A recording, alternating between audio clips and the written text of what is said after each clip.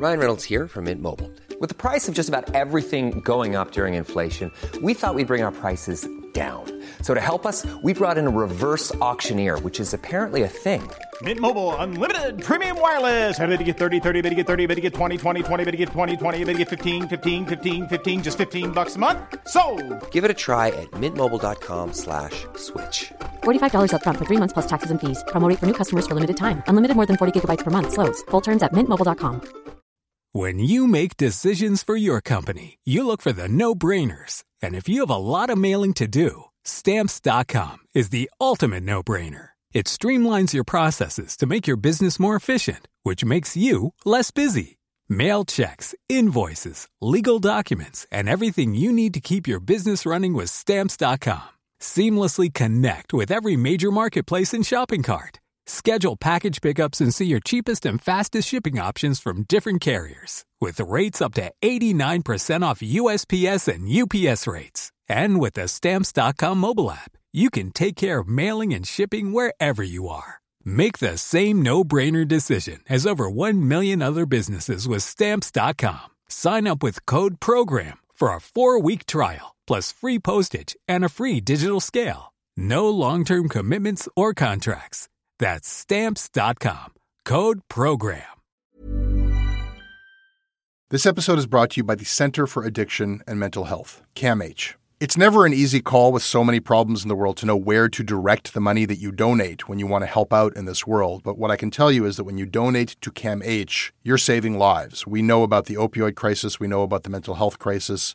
They are doing the work. Help change mental health care forever. Your support will help CAMH build a future where no one is left behind. Donate at camh.ca/Canadaland to help us treat addiction and build hope. This episode of Canadaland is brought to you by Douglas, a mattress that is trusted by more than 200,000 Canadians from coast to coast to coast. It's a great mattress at a very reasonable price point. Comes with a 20-year warranty and a great deal for our listeners. Douglas is giving you a free sleep bundle with each mattress purchase. Get the sheets, pillows, mattress, and pillow protectors free with your Douglas purchase today. Visit douglas.ca/Canadaland to claim this offer. That is douglas.ca/Canadaland. A note to listeners. Today's episode contains graphic descriptions of violence.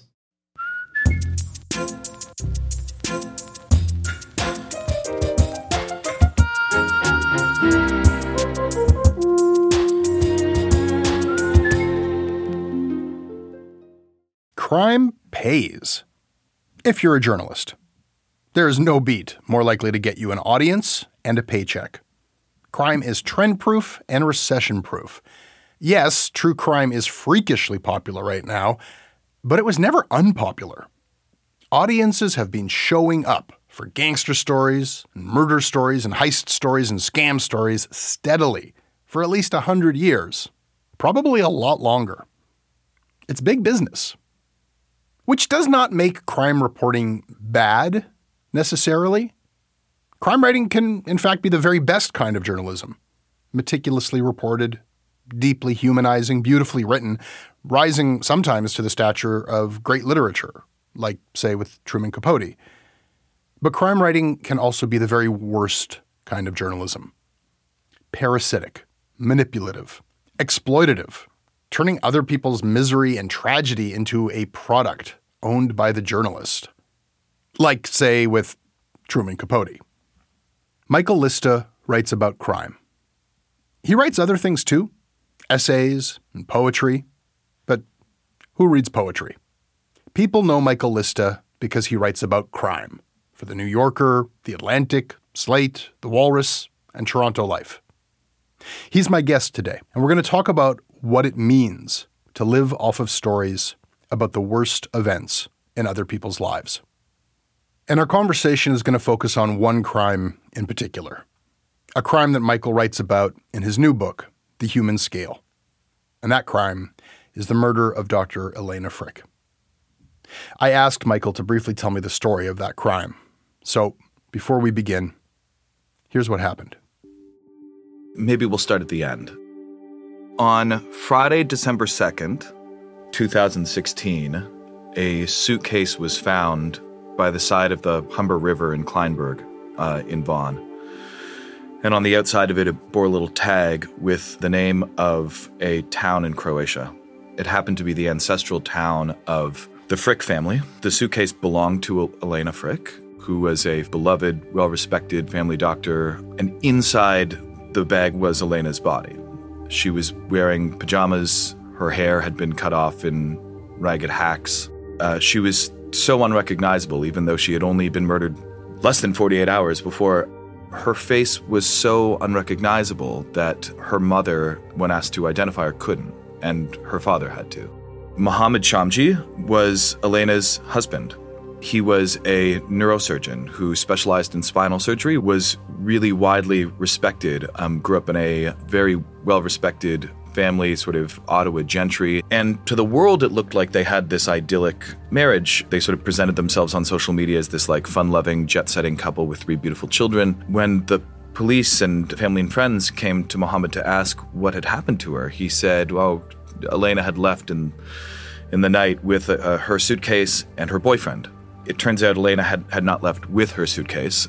She had left in her suitcase. It wasn't a whodunit for very long. It turns out she was in the process of leaving Mohammed. She had retained a divorce lawyer and had told friends that she'd been severely abused by Mohammed, not just recently in the months leading up to her decision to divorce him, but essentially as soon as they met in 2003.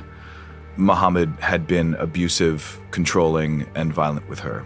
2 days after her body was found, police arrested then Dr. Mohammed Shamji and charged him with her first-degree murder. It was her final attempt to leave him that brought him to kill her. He beat her to death and broke her neck in their home as their children sort of cowered and listened. 3 years later, he pled guilty to the second-degree murder of Elena Frick and is serving a life sentence with no chance of parole for 14 years. Michael Lista joins me in our Toronto studio in a moment. Wait for it.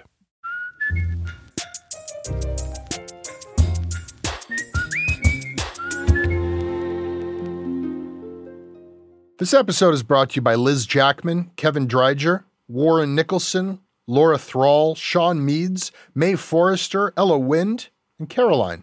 Hi, I'm Caroline, a technical writer from Waterloo, Ontario. I listen to Canadaland for their consistent and thoughtful reporting on everyday news and politics, as well as their programs that deep dive into fascinating topics like the White Saviors and Commons. You can really tell that everyone at Canadaland has a passion for their work and for the truth. I've got a paragraph you wrote here. I want you to read it for us. How the hell do people let us get away with it? We hover like vultures and call down like doves. We arrive as a kind of devilish apparition to the people who might be our sources, just as they're vanquished from their heaven. We're not their friends, their advocates, their pastors, or their shrinks. We're a ledger, a pen and a notebook, absorbing our subjects' anguish without fear or favor. Our job is simply to listen, to watch, to write, to file on time, and then to invoice. Why the hell do they let us do it? I don't know. On certain days, I'm still romantic about journalism, and I think it has, a public utility.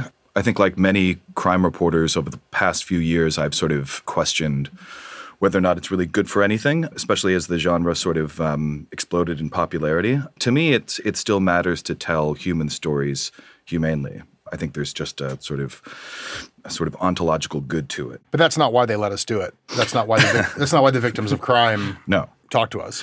No. It's not for the greater good of humanity. No. When you encounter a source for the first time, it sort of will go either one or two ways. Either, very understandably, they'll say, I'm not ready to talk about this, about the worst thing that's happened to me and my family. But there's another sort of group of sources who really do want to be heard, who want to tell their story because people aren't listening or they feel like they've been misunderstood, misrepresented by another reporter. They want someone to listen and to listen carefully. Do you think that they let us do it because they do think that we are their advocates, or because they do think that we are their therapist, or that we're going to give them a voice and tell their story, and we are the mechanism through which they're going to get their version of it out? And if they think that, do we let them think that, even though it's not true? I've thought a lot about this. This is a hard question. What I try and do when I first speak to a source is kind of explain sort of who we are, And I say, listen, everyone does this job differently. There are some reporters who do think that they are a kind of advocate, if not for the source themselves or the story the source is telling, for some of the sort of socio-political concerns that the source or their story represent. I let them know right up front that I'm not that kind of reporter, that I want to manage their expectations and let them know that I don't think that my work can really change anything. Even when it has sort of changed something, changed policy or changed law, I'm kind of surprised by it. I want to manage their expectations and let them know that the only thing I can really do is to tell their story faithfully. And I find sources really do respond to that because a lot of the people I'm dealing with are not professionals. They're not seasoned PR pros. They're not politicians. They're regular people who have been sort of thrust into our profession's spotlight because something really horrible happened to them. So sometimes they're not even super sort of news media literate. And so I feel like I have a responsibility to sort of midwife them through the process, manage their expectations, and promise only to tell the truth as they see it. I won't put this on you. I guess I'll just speak for myself. I try to also be very clear what the terms are, who I am and who I'm not, what they should expect. And, what you find, as with any source, not just crime stories, is that people really do need that explanation, and people really don't understand how we do our jobs or the differences between being on the record or on background or what you use and what you don't, and the fact that you are going to be getting the other side of the story and you are going to be telling other people that you were told this. What do you have to say about this? I give an expansive explanation of my process, and often I feel like one of those long terms of use forms that people agree to without reading, because they are there to have a story written or broadcast about them. And at that stage of the game, they're just, sounds good to me. And then what often happens is I enter into a relationship in which they do come to talk to me like I am a friend or a therapist or an advocate. And then the story comes out, and sometimes it's not what they expected, and they feel terribly betrayed. I've had the same thing happen to me more than once. I think that the people who do want to tell their stories, they do often enthusiastically. People love to be heard. Almost no one likes to be written about. Even if it's done sort of overweeningly flatteringly, they still find something to be sort of upset about. It's so disempowering for somebody else to tell your story. Absolutely. Even if they're glorifying you. Exactly. Even if it's done well, with respect, and even often if it's flattering, there will be something like, well, no, you got this wrong. I told you it was this way and not that way. When you were mentioning sort of despite the disclaimer, you find yourself often in a relationship where the source can treat you like a friend or like you're their advocate. And therapist. Late night calls, Yep. Working through emotional issues, especially people who are victims. Yeah, I find the same thing. And I allow myself to be available when I'm doing one of these stories pretty much day or night, Well, night is when sometimes you get the best quotes. That's it. I know. When you see that 11:30 phone call come through, you're like, this could be very good. Back to your reference to vultures. I know. But at the same time, I have three things to which I'm beholden.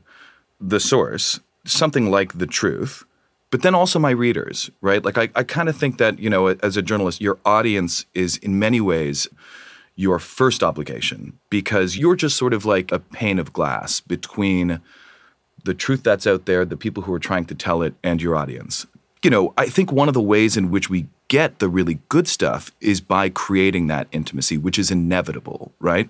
Is it vampiric? Is it disingenuous? No, because I think that in many ways, even though you're not their friend or their therapist or their advocate or their priest or their lawyer, whatever, two people talking about one of the most intimate, horrible things that can happen to someone, I think it has to involve something like care on the journalist's behalf. We like to think of ourselves as objective, dispassionate, but I think that when any journalism, especially crime journalism, is done well, it's because the journalist does end up caring. That doesn't mean that you are out to fix the source, to solve their problems, to clean their conscience, any of that stuff. But you do have to care about the fact that a very human thing has happened to someone, which is steeped in the most profound emotions people can feel. And if you're not feeling it as a journalist, I don't think you're doing your job right. Yeah, no, I do. I think you have to care. I mean, you have to care for your reader to care. Right. But caring, when you say you're beholden, it's an interesting phrase. And I think, especially when you're dealing with victims, like you do owe them something, and you owe them something beyond just that you're telling their story, you're telling the truth. I think that you owe them a certain like duty of care. And yet to be beholden to them and the truth is sort of like, I'm not sure that those are put on an equal level because, one thing that I've learned is that every story that anybody casually tells you does not survive fact checking. Any story that people have been telling within a family for generations is riddled with four things have been turned into one thing or something's been exaggerated. And so without calling anyone a liar, you can hear from a victim and they are telling you the most intimate things and you care about them and then you go and you verify. And at best, there'll be some modification and sometimes you'll catch them in something. Yeah. And if you are given a choice between being beholden to the truth and being beholden to the source. Got to side with the truth. Yeah. I think to make this specific, we're going to focus on one story that you've reported. Sure. And that is the murder of Dr. Elena Frick by her husband, Mohammed Shamji. Let me ask you to read something that you wrote about your reporting of that story. After her slaying, her friends, family, and colleagues bemoaned on social media that press coverage was framing the story as, quote, brilliant neurosurgeon murders wife. By sliding into the narrative grooves a criminal lays down for the writer, the newspaper reporters made those grieving Frick feel like she was a secondary character in the story of her own demise. So I started reaching out to them with the promise that I'd do a different kind of story, one that centers the victim, makes her the main character, and foregrounds her life, mind, and decisions. I have been dubious about this notion of victim-centered crime reporting. At its worst, it has felt to me like a very specific and specifically biased form of biography where we're not going to glorify the killer or give them the attention they deserve, even if it's infamy. No, we're going to valorize the victim. And it's a biography that's written differently than any other biography. And a writer writing a biography is looking for conflict, is looking for a complicated character. But at its worst, this kind of writing, victim-centered crime reporting, is lionizing. It's a hagiography where, and the only reason you're writing this glowing biography is because it ends with them getting murdered. And they've sort of earned this very positive write-up of their life because they happen to get murdered. It's always seemed like a strange exercise that's only being done in opposition to what people actually want to read. Yeah. I don't think you did that with this story. I think you succeeded in telling the story, not really just the story of the deceased, of the victim, of Dr. Elena Frick, but really it's the story of this relationship. I appreciate that. And, as I write in the postscript to the story, where I kind of talk about the process of reporting and the narrative gambit of it all, I too, as I started reporting the piece and then writing it, I too was a little bit dubious of it. I'm critical in the book about examples of other crime writers who have done it. And in fact, even of the judge in the Alec Minassian case said a similar thing in her judgment. She refused to name Minassian. Instead, she called him John Doe because she said it was his own haywire imaginings of fame that sort of led him to do what he did. Alec Minassian, of course, the self-described incel who in 2018 drove a van onto the sidewalk in Toronto, killing 11 people. And I disagree with the premise in many ways because, having a crime story without a villain that, as you say, sort of makes a hagiography of the deceased is kind of like trying to remake meteorology without talking about the storms. Why are we pretending that this is anything other than it is? Of course. What I wanted instead, and I appreciate you saying that you didn't think I screwed it up too badly, was that I wanted to understand their marriage. Shamji wouldn't talk to us. But I wanted to understand Elena's mind, the decisions that she made, and that were visited upon her from her perspective. And it's not because by being murdered one turns into a saint or anything like that. It's more that, I found this is in many ways the story of a marriage. And what I wanted to know was what were the dynamics that were happening inside the marriage and how Elena was allowed to be sort of isolated, how she was sort of removed from the other apparatuses of support that her friends and her family, the story she told about her marriage online, in public, and also to those closest to her in order to sort of see how a horrifyingly abusive relationship like this, how it sort of operates. So it was more a way of trying to take a look under the hood of a relationship than it was sort of making a saint out of her. You wrote that we write villains as main characters for a reason. They're the ones who make the consequential decisions. Mm-hmm. It's actually it's really hard to do what you did because it's easy to write about crime when you are writing about the decisions. In any story, right. Action is great and somebody who takes action. And then if they're a criminal, it's just interesting. Mm-hmm. The criminal woke up. What did he do next? Mm-hmm. How did and you know how it ends. It ends with them doing a terrible crime. So you're invested and interested immediately. Mm-hmm. So how do you do the other thing? How do you write about the victim? And we've kind of talked about the wrong way to do it, or kind of I think a dull and maybe dishonest way to do it. The way you did it, it's more than the story of the relationship. And this is why I'm really focusing on it as a difficult thing to pull off, because it's really the story of how this was able to happen. Mm. And that's so close to – it's the story of her inaction in a lot of ways, and the danger of writing a story about why she didn't leave, which she ultimately was doing, could very easily become a story of victim blaming. That's what I was most scared of. Yeah. By trying the sort of narrative gambit where it's Elena who is the one who is we're seeing her decision-making process over and over. It actually kept me up at night after the story came out. I was really scared that by trying to sort of center her as the main character, I was worried, number one, that it would be misunderstood as the sort of hagiography you're talking about. But then I was worried about the opposite. I was worried that by making her the main character, I was kind of implicating her as the engine of her own demise, right? Which is it's the last thing anyone reporting on domestic violence, which in and of itself is very difficult to do. I was terrified of that. On the cover of Toronto Life, a photo of the smiling couple, it's hard not to read a story like that as here's the story of how she got murdered. Chapter 1, she was born. Right. Which does, I guess, suggest some level of agency, or here's her role in this happening. But I think what you emerged with is something that did not overplay things in that direction. But there are little parts where the reader gets a hint of how she was failed in other ways. And, you remind us that prior to him killing her, he was charged. There were 3 criminal charges against him in 2005, one of assault against Elena and 2 of uttering threats of bodily harm.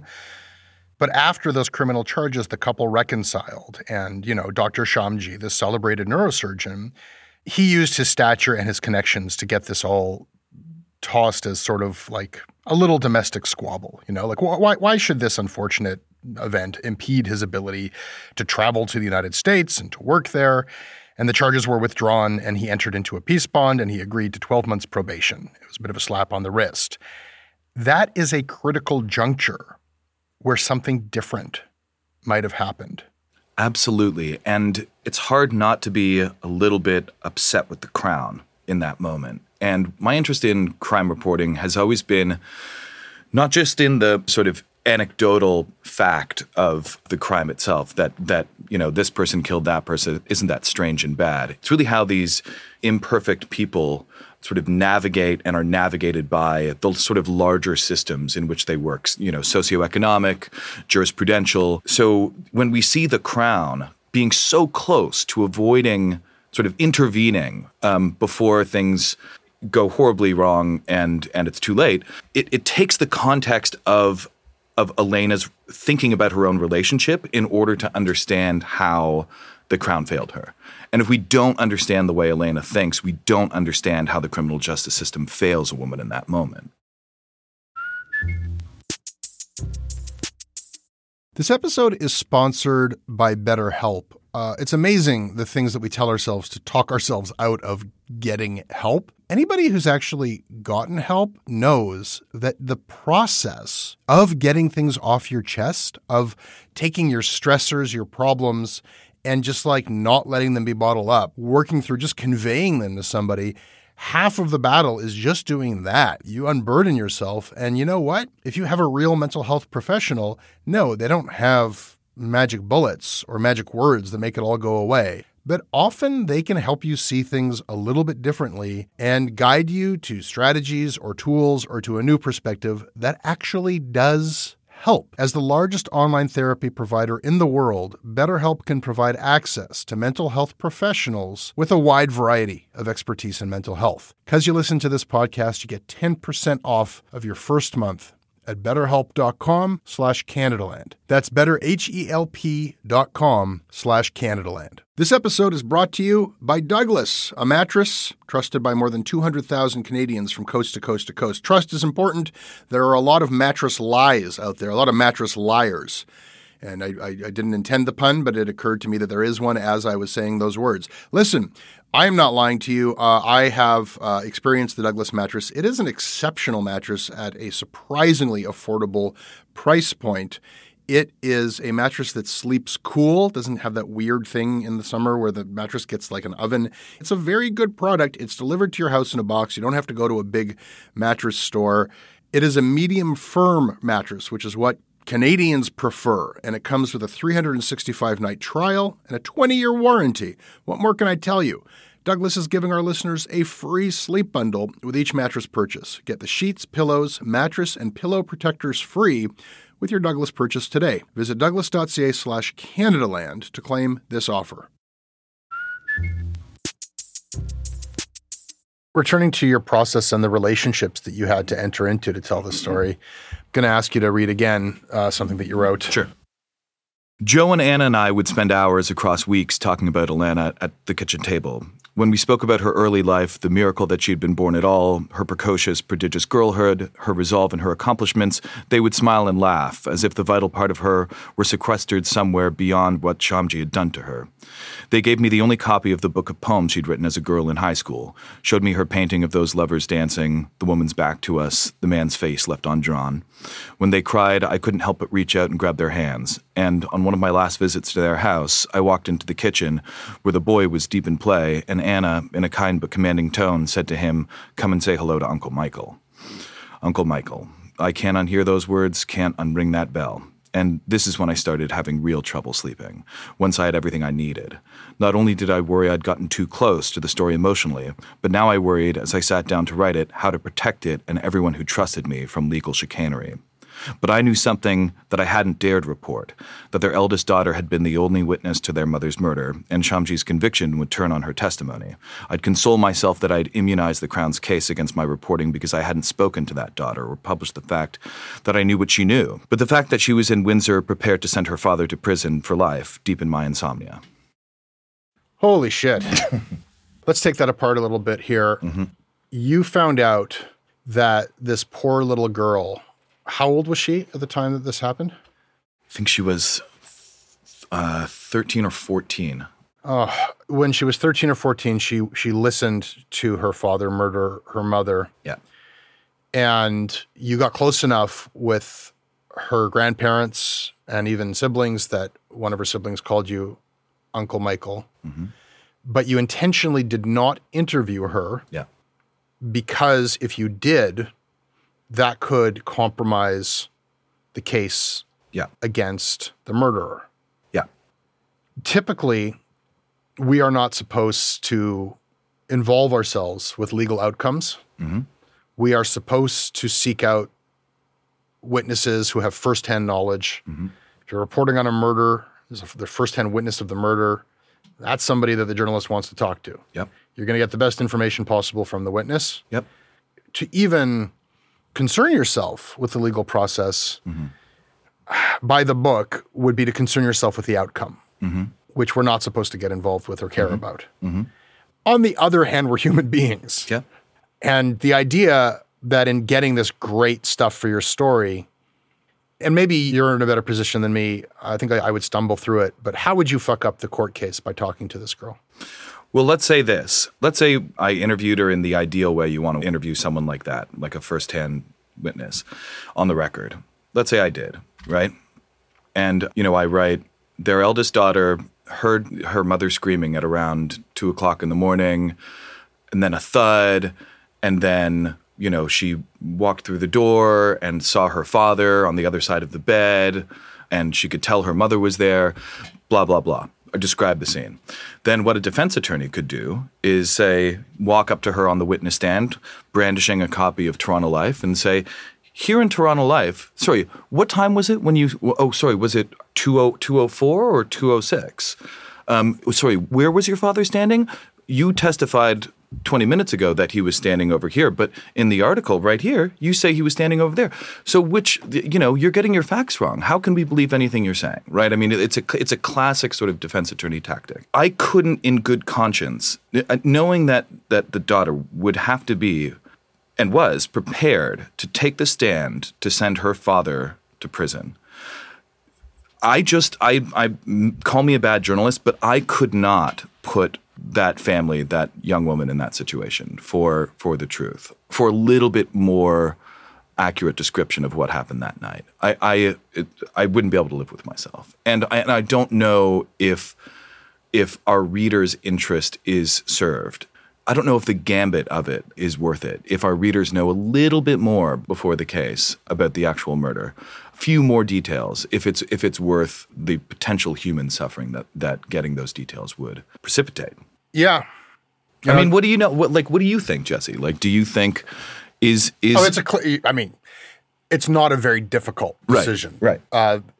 I don't mean to make it sound like it is. Yeah. If there was a question as to his guilt, at this point he had pled guilty. He hadn't pled by the time we came out with the story. So Elena was murdered on December 1st, 2016, and our story came out 4 months later. But he didn't plead guilty until years later. Right. I guess what I mean is this was not the kind of crime reporting where you were trying to figure out who did it. Right. Exactly.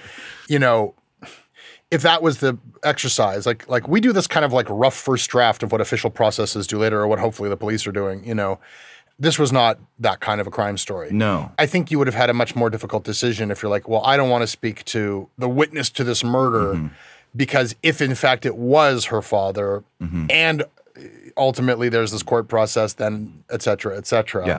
I think that would have complicated it and you'd have a real one for the journalism ethics class. Right.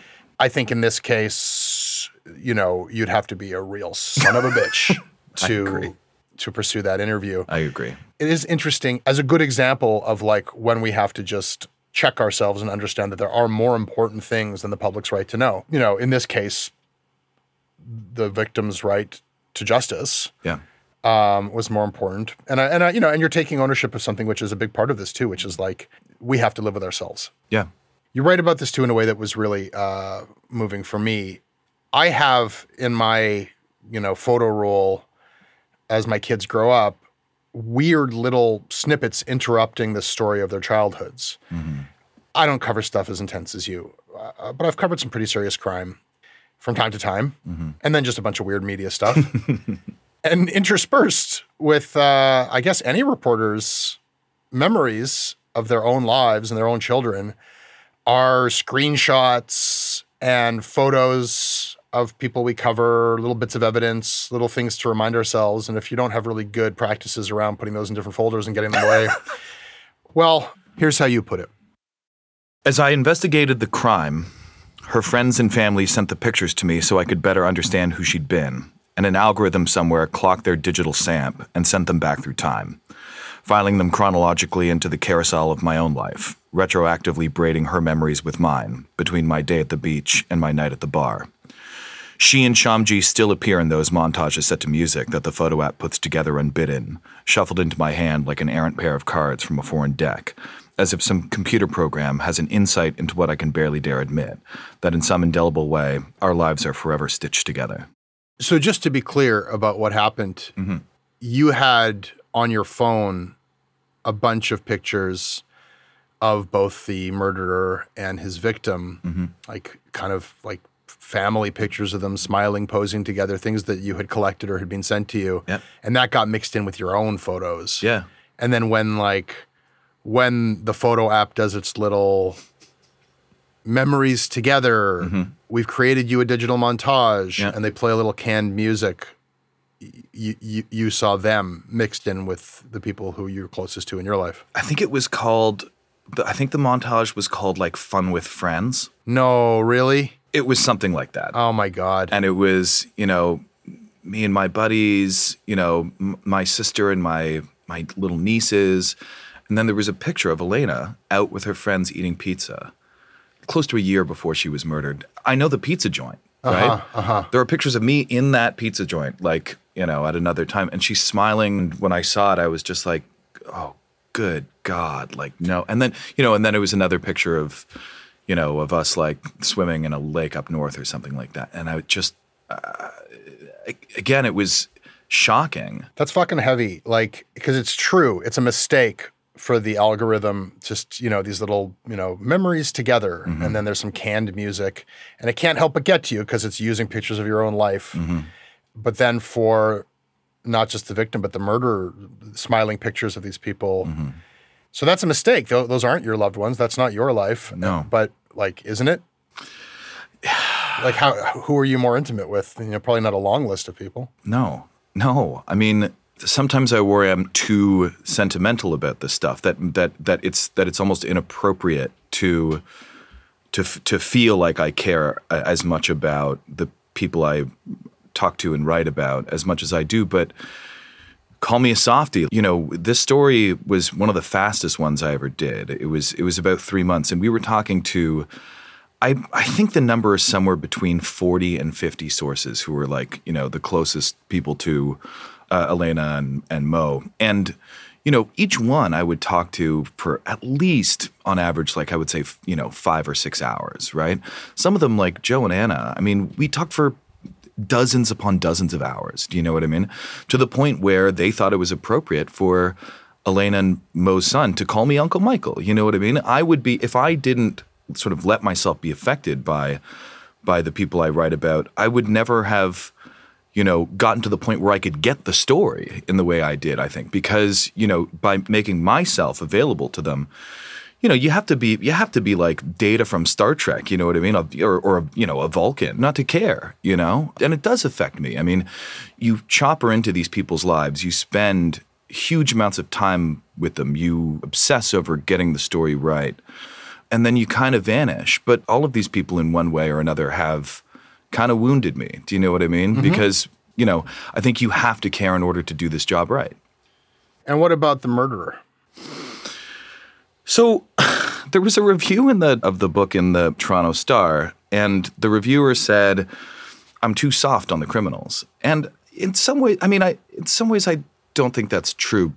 In others, I kind of do. I mean, I do, people who do really horrible things, it's so easy as a reader to be filled with like a holy hatred for them. Do you know what I mean? It's also boring writing. I agree. It's bad writing. Like, I agree. It's bad writing if they're just bad. And it's also bad writing if it's, what the judge did in their ruling, or, I had a guest who's a gun advocate who was, what do we do about these mass murderers? And he said, well, there should be a law that you can't publish their names. Right. So I was like, that's bad journalism. But the idea is like, we're not going to give them what they want. They're just evil. Fuck them. They who shall not be named. You wrote, I remain unconvinced that I or my readers are best served by a narrative tactic that ultimately fails to inhabit the inconvenient humanity of criminals. You write criminals as humans in the way that people have been writing about crime for a long time. I mean, right. If there's any contradiction here, any place I want to push back on you, it's a little bit too pat. The explanation you gave earlier, we write villains as main characters for a reason. They're the ones who make the most consequential decisions. They're the ones who make the consequential decisions. That's true enough, but we also write them because they're interesting. Yeah, of course. The villains in any story are almost always more interesting. Of course, because first of all, they're rare, right? I mean, like someone who does something truly horrible is by definition sort of exceptional, right? I mean, not in a good way, but if you're looking at the sort of data set of humanity, there's this really small subset who are doing this sort of exotic thing. Right. Outliers are interesting. Right. Surprises are interesting. And extremes are, I mean, and that's true whether it's just the news. The news is not what happened today. It's the weird shit that happened today. It's stuff that wasn't supposed to happen today. And then I think it's also true of, whatever, literary nonfiction. Right. Like, what are you going to spend the time, like, and we're talking months and sometimes years delving into a crime. It was interesting, like, I was listening to James Gandolfini talk about The Sopranos. And it's so interesting in this age where we're so interested in true crime. That's not true crime, but it's, close enough. It's based on the truth. Like, the best true crime, or crime fiction, I suppose, isn't really about crime. Right. Like, and he was talking about The Sopranos, like, look, this isn't, this show is about family and it's about generational dynamics. It's about society. It's about friendship. Yeah. I'm like, yeah, it's, and then at the end, he Spoken goes, like a gangster. And he's totally right. He's totally right. And I suppose, like, there's no shortage of literature out there that's like, 3 generations of a normal family. And there's tons of interesting stuff you can get into. But it helps if somebody killed somebody. Yeah. And that's what, he's like, it's all that stuff. Yeah. Plus, you got the mafia stuff, Right. which makes it a TV show. Right. Yeah. Like, you offer a complicated and interesting human portrait of this doctor who is somebody who you feel like you know at the end of writing it. And that's sort of what makes it so, wow, this could happen to. But Toronto Life doesn't write cover stories of like here's an interesting Torontonian, let's do a 5,000 word obit of somebody who died in their sleep. Right. Yeah. No, absolutely. Absolutely. The question I always come back to is, especially in this sort of true crime boom moment that we're sort of living through, is it bad to be interested in criminals because they're criminals, right? Like, is there something that's kind of, there is like a sort of finger wagging sort of moralism from some crowds. You know the type, right? And from you, and we all do it. Right. Like, we kind of enjoy doing it. We're like, we're ghouls. Right. We're a bunch of vultures. Right. Like you said that you're proud of the story in the shameful way Right. that writers of true crime can be proud of a work that is based on somebody else's misery. Right. But we're not really shamed. Well, no, I mean, but it does make you a bit of an asshole if you're walking around being like, God damn, that's my best work. You know what I mean? Like, you know what I mean? It's like also honest. Maybe. Yeah, maybe. True crime is, I think, interesting as a genre, not just to consume, but to think about, because it is this combination of all these things at once. It is, as I say, like, when I was doing my first murder, I had this moment when I realized it was wickedly fun. You know what I mean? It was delightful fun. I mean, it was great. You know what I mean? When you write a Toronto Life crime cover story, it's in every single, dentist's office in Toronto, right? Your mom's friend, your grandma's knitting partner, like they're all reading it, right? Everyone is consuming it. And I don't think there's anything immoral about the genre if you do it kind of morally. Do you know what I mean? Which isn't in some, I'm not one of those like sort of hair shirt wearing true crime writers where, I'm sort of wallowing in abjection or anything like that. But it does contain these competing impulses where it's like, I am taking someone's pain, digesting it, and turning it into something that's somewhere between elucidating and titillating, right? And I think it's okay to have those competing feelings. You don't have to have one or the other, right? Yeah. I've known crime reporters who take it head on and sort of wear it in a like, yeah, I'm a piece of shit. And I think there's a certain attempt at honesty in that. Right. I guess the worst kind is the kind that like thinks that they are doing God's work. Right. Maybe the only real ethical way to do it is to wrestle with it and to be uncertain about it. Yeah, I think so too. Because I think your attitude about the genre comes out in every single sentence you write. Do you know what I mean? And if you are kind of like the swashbuckling, hard-drinking, cigarette-smoking piece of shit, like it kind of comes across, right? If you are the hair shirt wearing, like sort of abject, self-hating crime writer, that's going to come across too. In some ways, I think it does. The sources. And if you delude yourself, if you kid yourself into thinking that you're just representing victims, right, and telling if you kid yourself, right, that it's purely a noble act, right, that's a lie too. Oh, God. There's no level of like you can't get around that there is exploitation. Of course, you're turning it into content. Of course, and you're getting paid for it, and you're going to get a lot of eardrums and eyeballs paying attention to it, right? So for me, like being able to strike that balance between self-congratulation and self-hatred is I think that's the one that's not just the sort of best moral position. I think it's actually good for your work as a journalist, right? Why do people need to know about crime? Like, there is prurience and titillation. Yeah. There is a porn aspect to it. Is it just that? And is that, like, to kind of get back to what we were saying earlier, you can basically sell a story that's a piece of literature if the character dies at the end in a grisly crime.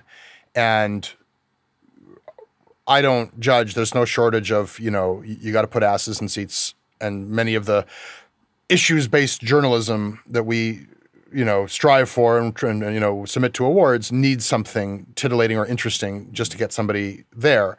So you could kind of look at the crime as like, well, like the James Gandolfini thing of like the mafia is what got the audience, but it's really not about that. Right. But there's another way of looking at it, which is that, I don't know, do people need to know about crime because crime tells us something? There's I don't know if it was, I don't want to be quoting Robert Kennedy, but I might be. It was also said by Val McDermott, who's a Scottish crime writer.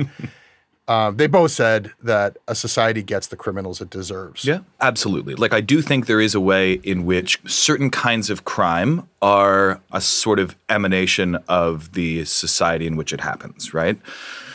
That's true, for example, like, when it comes to something like gun violence in America, right? I mean, by understanding Jeffrey Epstein, right? I mean, the thing that I think is, if there is an issue in Love Story, I think the most important one is that the reason why those initial headlines were written the way they were, brilliant neurosurgeon murders wife, is because there is a class element to this story, and that's important for us to understand about domestic violence, right? Like, domestic violence is completely blind to class, and yet I think undergirding the interest in the story is this sense that, that there's a certain kind of crime that only affects a certain class, right?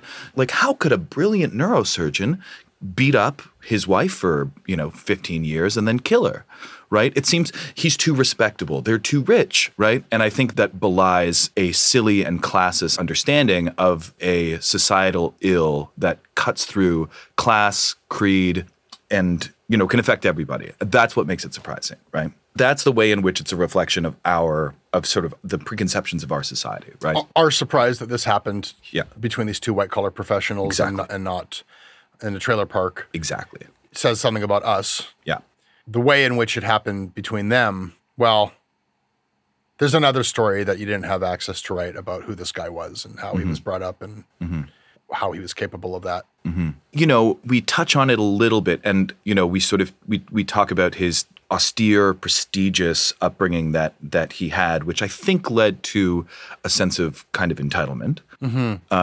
And that fed into the way that he behaved in his marriage. It's inferred around the edges. The biography that you're able to offer about him, you can fill in the blanks of like overachiever, striver, born kind of elite, way he treated her. You can kind of infer, and I don't think that's anything manipulative on your part because you didn't have access to him, and you lay out the facts as they are, and they tell a story. It's interesting though, like. I always wonder, like, that suggests to me something, and I kind of just know that if you actually were able to go, it would be different. Yeah. It might be inclusive of that. Yeah. It's almost never just the thing you think it's going to be.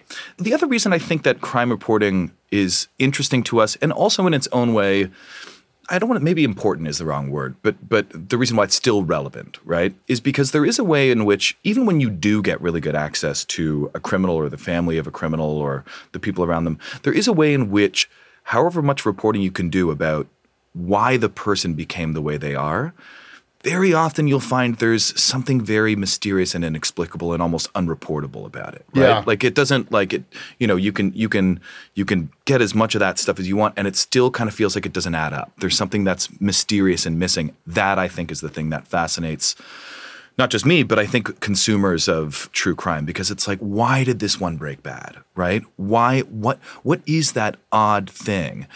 As a kid, I was kind of a hypochondriac and I was always worried about my appendix bursting, right? And my interest in it was always something sort of like that. Like I was like, there is this old desiccated organ inside all of us that for some reason in some people just erupts. Do you know what I mean? And it almost feels like this is where I get the sympathy of criminals from, because it's almost like there is a way in which, of course, they're culpable for it. Of course, they should have to pay for their crimes. But there is a way in which they kind of look like the evil is riding them and not the other way around. Do you know what I mean? I think I do. That's sort of one lens through which you can look at it, is like, what's broken in people that allows them to go to these extremes. I guess there's a nihilistic way of looking at, like, bullshit. Nothing has to be broken. Anybody will do this stuff under the right circumstances. Right. I guess what draws me to one story and not the other, and I cover different stories than you, but I take notice when there's a big crime, and you know it's going to be a big story. There's a lot of interest. And there's a process, whether I'm reporting or assigning people to things, where, you know, it's like story selection. You know, does this mean anything, or is it just another murder? Yeah. And I'm not going to suggest that my instincts are terribly good. Some of it's a matter of personal taste. But when Barry and Honey Sherman got murdered, I was like, pass. I felt the same way. There was a second in which I was kind of like, do I have to do this one? And I'm kind of like, I know this sounds, you know, every life is valuable, but to me as a reporter, it was, and this is the crime stories that I don't want to do. I don't want them to feel merely anecdotal. Do you know what I mean? Like, there has to be something, it has to be a way in which the crime tells us something about ourselves, the systems in which we live, our preconceptions about why crime happens and to whom. Do you know what I mean? Like, it has to have some sort of surplus value than its mere newsiness. I do know what you mean, and it's a really hard one to talk about because we don't know who killed them. But, like, you kind of run this ghoulish math, this algorithm in your head, and you're like, look, I don't know. It was a business thing, or it was a family thing. Like, they kind of like run the different outcomes, not knowing, and like, are any of those things about anything? Right. And I kind of was like, I don't see a there. Yeah. You know? I know. Good chance that we'll never know. And even if you do find out, good chance it's like, yeah, like somebody hired killers because of a business thing, or he had a relative, like it's something like that. And I'm just like, you know, and knowing the investment that's required, you make these judgment calls. Yep. Part of the reason I didn't want to do the Sherman story, I had a friend of mine who's also a crime writer at one of the big dailies, and she was put on it briefly. And then she said, you know, essentially she was like, you know what, I don't want to do this story. There's no way we're going to figure this out. This was like months after, like, you know, the murder happened. She was like, we're never going to know. And it's kind of not worth the not knowing. I have done a story where we don't know who killed the person, but the reason I did it was because it was the story about the murder of Beverly Smith. And the reason I did it was because the police, in their attempt to figure out who did it, they deployed this Mr. Big investigation. Which is like, that's fascinating, uniquely Canadian. No, unsolved can be okay. You know? I mean, the Indigenous deaths in Thunder Bay remain unsolved, but my God, the things that are revealed. Yeah. But there's got to be something. There's got to be something to chew on. Again, I think it has to tell us something about who we as a people are, who we as a society are. And if it doesn't, you know, I'll let somebody else do it.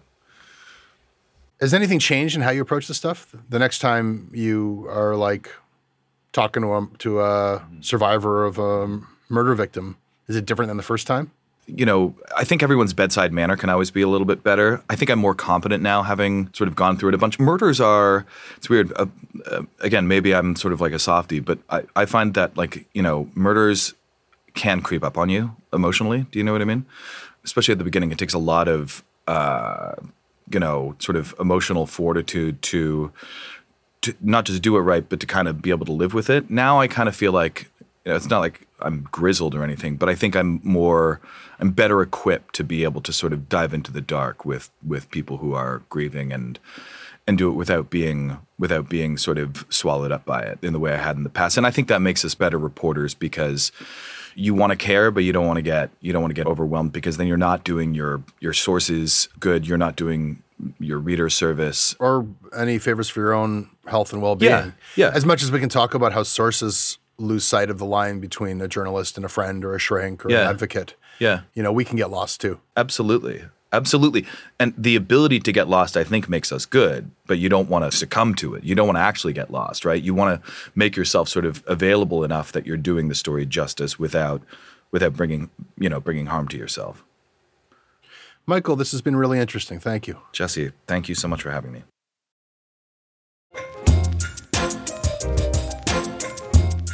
That is your Canada Land. If you value this podcast, if you value anything we put out from this network, please support us. We rely on listeners like you paying for journalism. As a supporter, you will get premium access to all of our shows, ad-free, including early releases and bonus content. You will get our exclusive newsletter, discounts on our merch, invites and tickets to our live and virtual events. More than anything, you'll be a part of the solution to Canada's journalism crisis. You'll be keeping our work free and accessible to everybody. Come join us now. Click on the link in the show notes or go to canadaland.com/join. You can email me at jesse@canadaland.com. I read them all. We're on Twitter at Canadaland. Our website is canadaland.com. Our senior producer is Bruce Thorson. Additional production and editing from Tristan Capicchione. Our managing editor is Annette Ajofo. I'm your host, Jesse Brown. Our theme music is by So-Called. Syndication is handled by CFUV, 101.9 FM in Victoria. You can visit them online at cfuv.ca. You can listen to Canadaland ad-free on Amazon Music, included with Prime.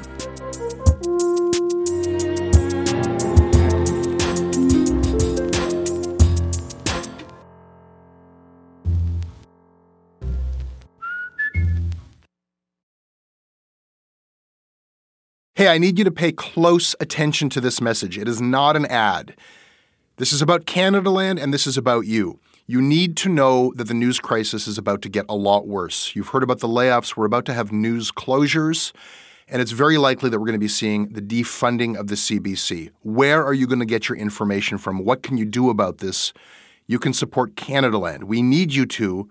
And so for this month and this month only, you can become a Canadaland supporter and get everything our supporters get for just $2 a month. That is an almost 80% discount. The clock is ticking on this. It disappears at the end of the month, and then we will not offer it. We need your support. We need to keep news coverage alive in Canada. Go right now to canadaland.com/join. And thank you. A couple of years ago, a cop was shot dead on a deserted pier in the tiny nation of Belize. The only other person there that night was a frightened young woman, found covered in blood. By all appearances, it was an open and shut case. But not in Belize, where this woman was connected to a mysterious billionaire who basically runs the place. Justice will not be served in this case. She's gonna get away with it. Or will she?